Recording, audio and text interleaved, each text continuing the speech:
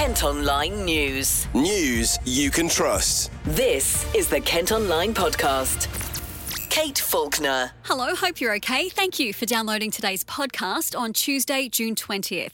Our top story today, the man who oversees the police in Kent has backed calls for officers to ramp up their use of stop and search powers. The Home Secretary reckons it'll cut knife crime, but critics fear it discriminates against black and ethnic minorities. Stats seen by Kent Online show just over 7,000 stop and searches were carried out in Kent in the 6 months to April. Police action was taken in almost 30%. Matthew Scott is the Crime Commissioner. In recent years, Kent Police has already increased its use of stop and search, actually by a considerable number, because here locally we recognise the power of stop and search, not just in terms of the many positive results we get in terms of taking knives and drugs and things off the streets, but actually as a preventative mechanism and as a deterrent. We send the message that we won't tolerate knives and drugs being carried on the streets of Kent. So we have increased our use of stop and search. And as a tactic, the force will always consider using powers to use it more widely, which they do have available to them when the need arises.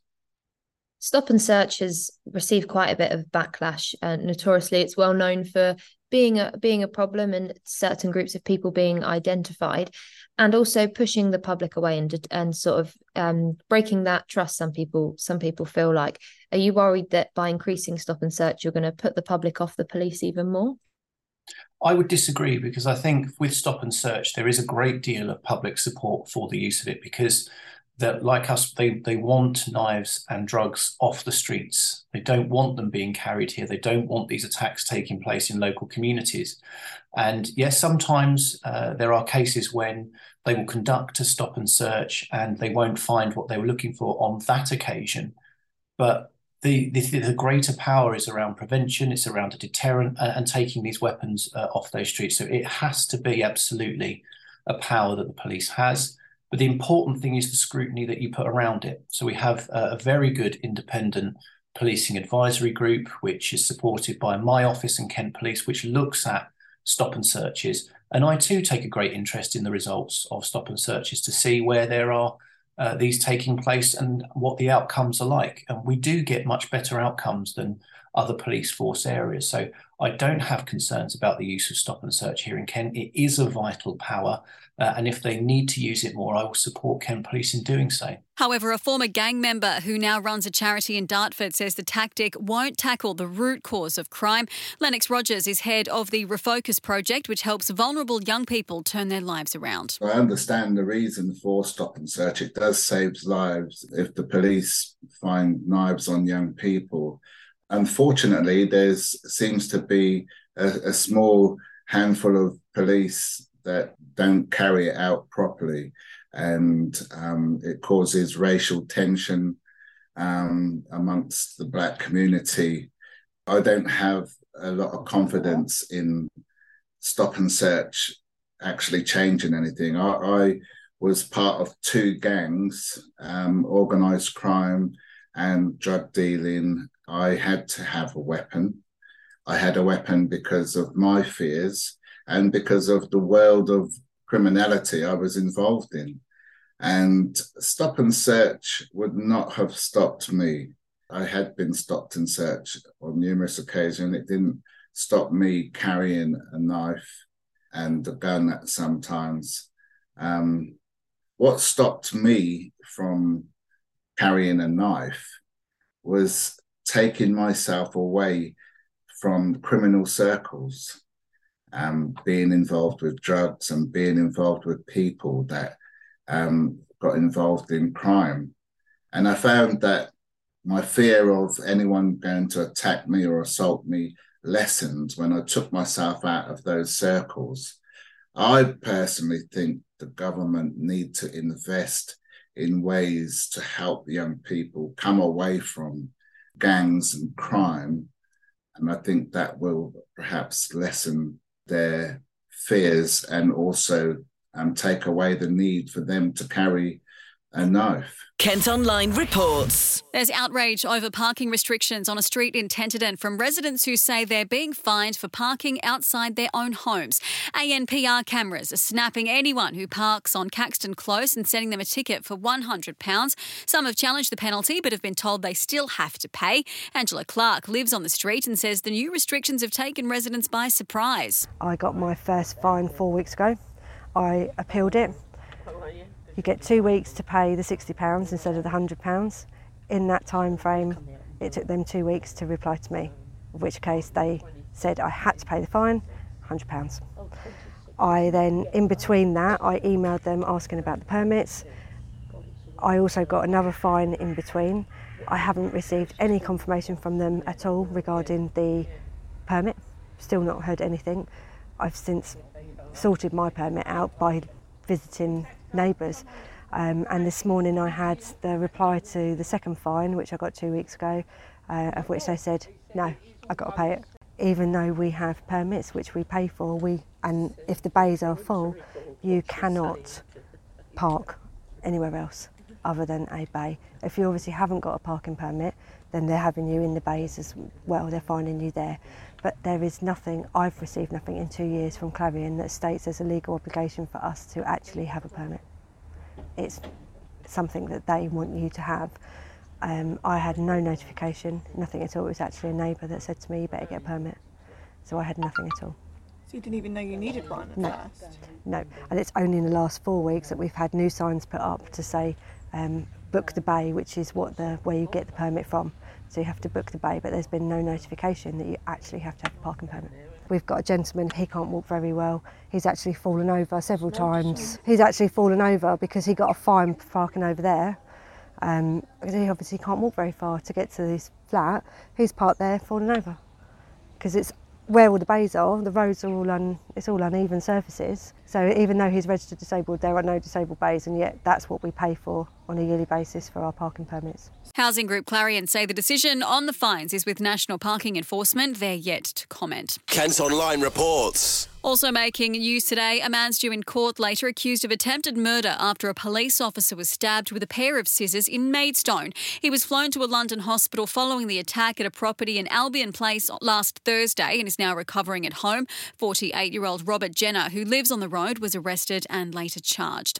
A man from Essex has been charged after more than £11,000 worth of mobile phones, computers and other electronic devices was stolen from a shop in Maidstone.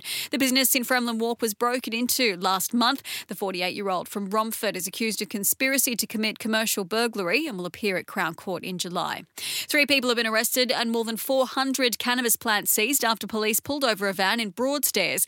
The vehicle was stopped on the Thanet Way and officers seized cultivation equipment. A further search of a property on Salisbury Avenue found hundreds of plants. The suspects, aged 25, 26 and 28, are on bail while investigations continue.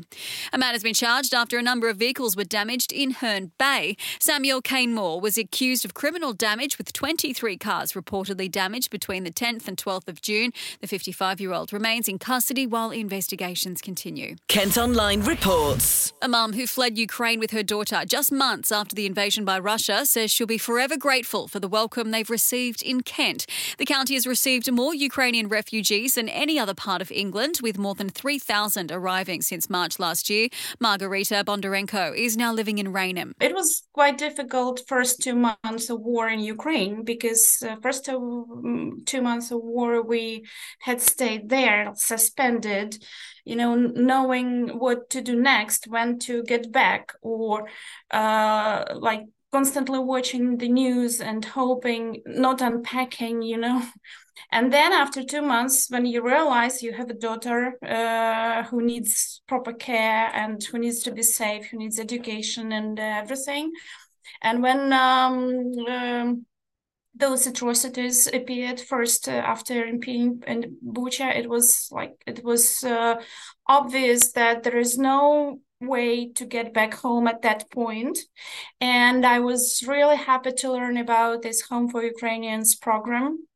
I applied in the middle of April and got the permission to travel very, very fast, just in 5 or 6 working days. I was very surprised. I wasn't even waiting for such a prompt reply because I already knew that some people had been waiting for months, different situations. So when we arrived here, there was no time for being boring because you had to proceed with all formalities, with banking cards, so life became easier here once we arrived. I mean, even mentally for me, yeah. Yeah, it must have been such a concern when you were at home, but obviously moving to a whole new country as well must have been equally worrying, because I suppose you just have to start your whole life again, don't you? Yeah, but I wasn't thinking that way a year ago. I was lucky to come here to my friends, to stay with my friends. We had been working back in Ukraine in one of the biggest foreign bank together, and they hosted me here. So I got a lot of help and support and everything.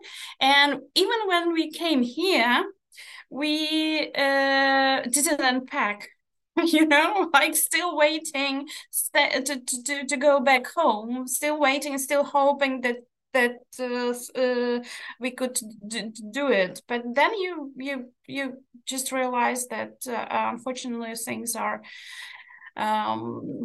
evolving, and you have to settle, you have to live, you have to go to school, you have to find a GP,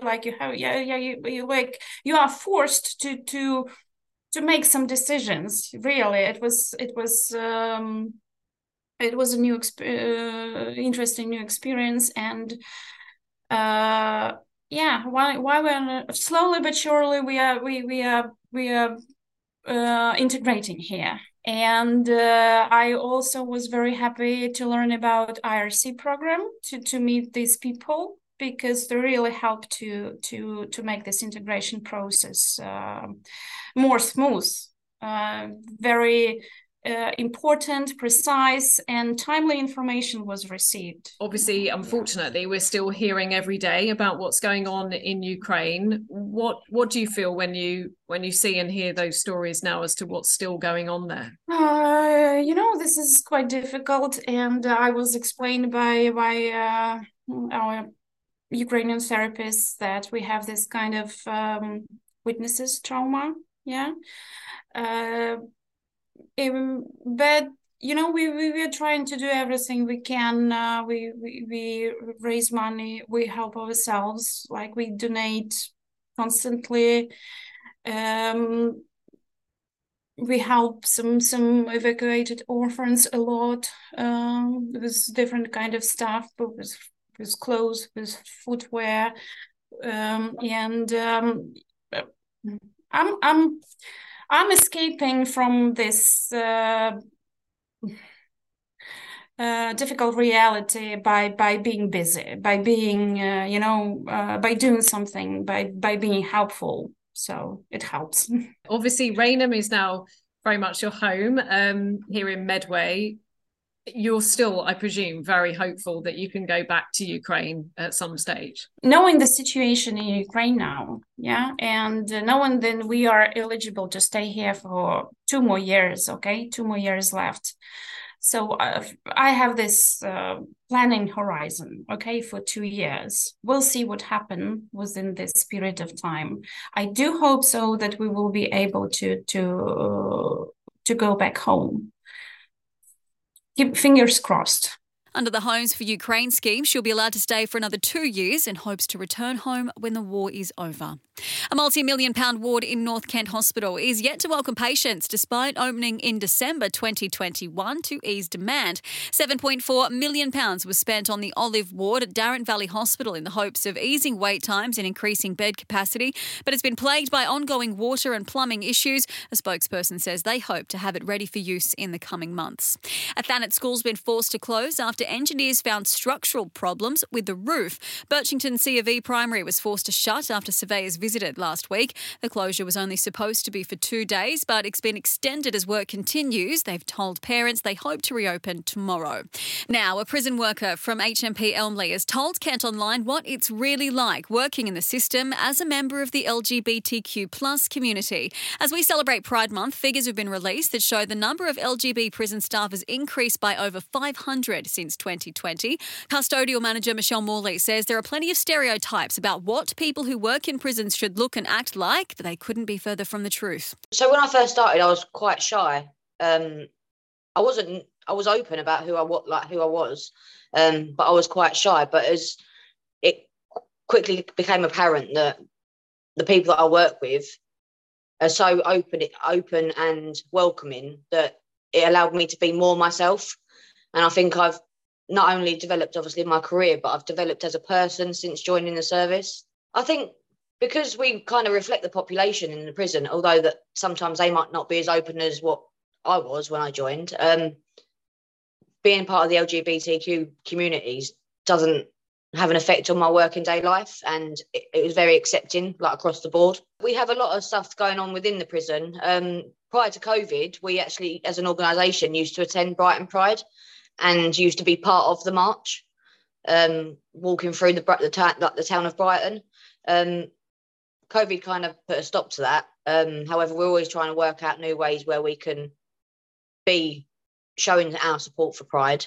I was part of the committee for the LGBTQ in Elmley, and we're always working on ways to put on events or make everyone know that we are open and susceptible to having anyone, like all walks of life, work for us. I think a lot of people had a stigma about what a prison officer should look like, and that couldn't be further from the truth, because we do have absolutely all walks of life work for us. And I think that that's actually vital to us being able to provide like a safe and secure environment for everyone. Michelle is encouraging others to consider a career in the prison service. She says after 12 years, she's grown both professionally and personally. Kent Online reports. Villagers near Ashford are fighting to save their church bells from falling silent for the first time in hundreds of years. The timber frame that supports the 7 bells at St Margaret's Church in Tenterden is filled with wood rot and an insect infestation. Campaigners are now hoping to raise £100,000 for repair work, which would keep them ringing for centuries to come. There's good news for bus passengers in Maidstone after a bus line which was set to be axed has been taken over by a new company. New Venture will run services between Ringlestone Estate, Maidstone East Station and King Street. It follows outrage from locals who said they would be stranded when Arriva made cuts to their timetable. The former Woolworths in Margate High Street that stood empty for 11 years has been sold. It's currently home to the Margate School, who've been campaigning to be able to stay there. We're told the new owners want to stay anonymous, but say continued support of the work they do is a priority. Staying in Margate, and a huge colourful mural has appeared on the side of a house in the town. It depicts Canadian marine biologist Amanda Vincent, who founded a project to help the conservation of seahorses. You can see what it looks like by following Kent Online on socials. A road through a Kent town will be closed tomorrow, with rumours they'll be filming a BBC film there. King Street in Gravesend will be closed from 8 a.m. until 1 p.m. and will be off limits for traffic and pedestrians. It's thought it's for a new movie, The Birds, a TV version of Alfred Hitchcock's famous film. Kent Film Office has been approached for more details. Kent Online reports. Now, Kent Online has taken a peek inside one of the stranger new crazes gaining popularity in Kent. There's been a boom in arm wrestling, and at the Seaview Holiday Park near Whitstable, nearly 40 people have come from across the UK to compete in the Beast of the Beach competition. It's the first time in years that such a competition has been held in Kent, with the sport reportedly taking root in the county since the COVID lockdowns. One competitor, Dubs O'Driscoll, has told us why he thinks that is. Over the past few years, it's really started to boom. And one of the reasons I think for that is because of the obscurity of the sport. But one of the things I know I was attracted to was seeing not necessarily the bigger person or like big, gym guy or whatever win the match. You would look at the match and logically you think, oh yeah, big bodybuilder against sort of smaller human. You'd think, oh yeah, the big gym guy is going to win easy. And then the match happens and the smaller, slimmer guy ends up winning. And it's, I know sometime last year I was facing one of the Britain strongmen. I think he got fifth or sixth in a British strongman competition. and I was holding him. And I'm looking at this giant of a man, and I'm like, this should not be happening. So I think it's just the obscurity of it. We've got really strong female arm wrestlers here today. They could beat the average man easily, I'd say. Any day they would. And it's just a really inclusive sport. If you've got an arm, you can compete.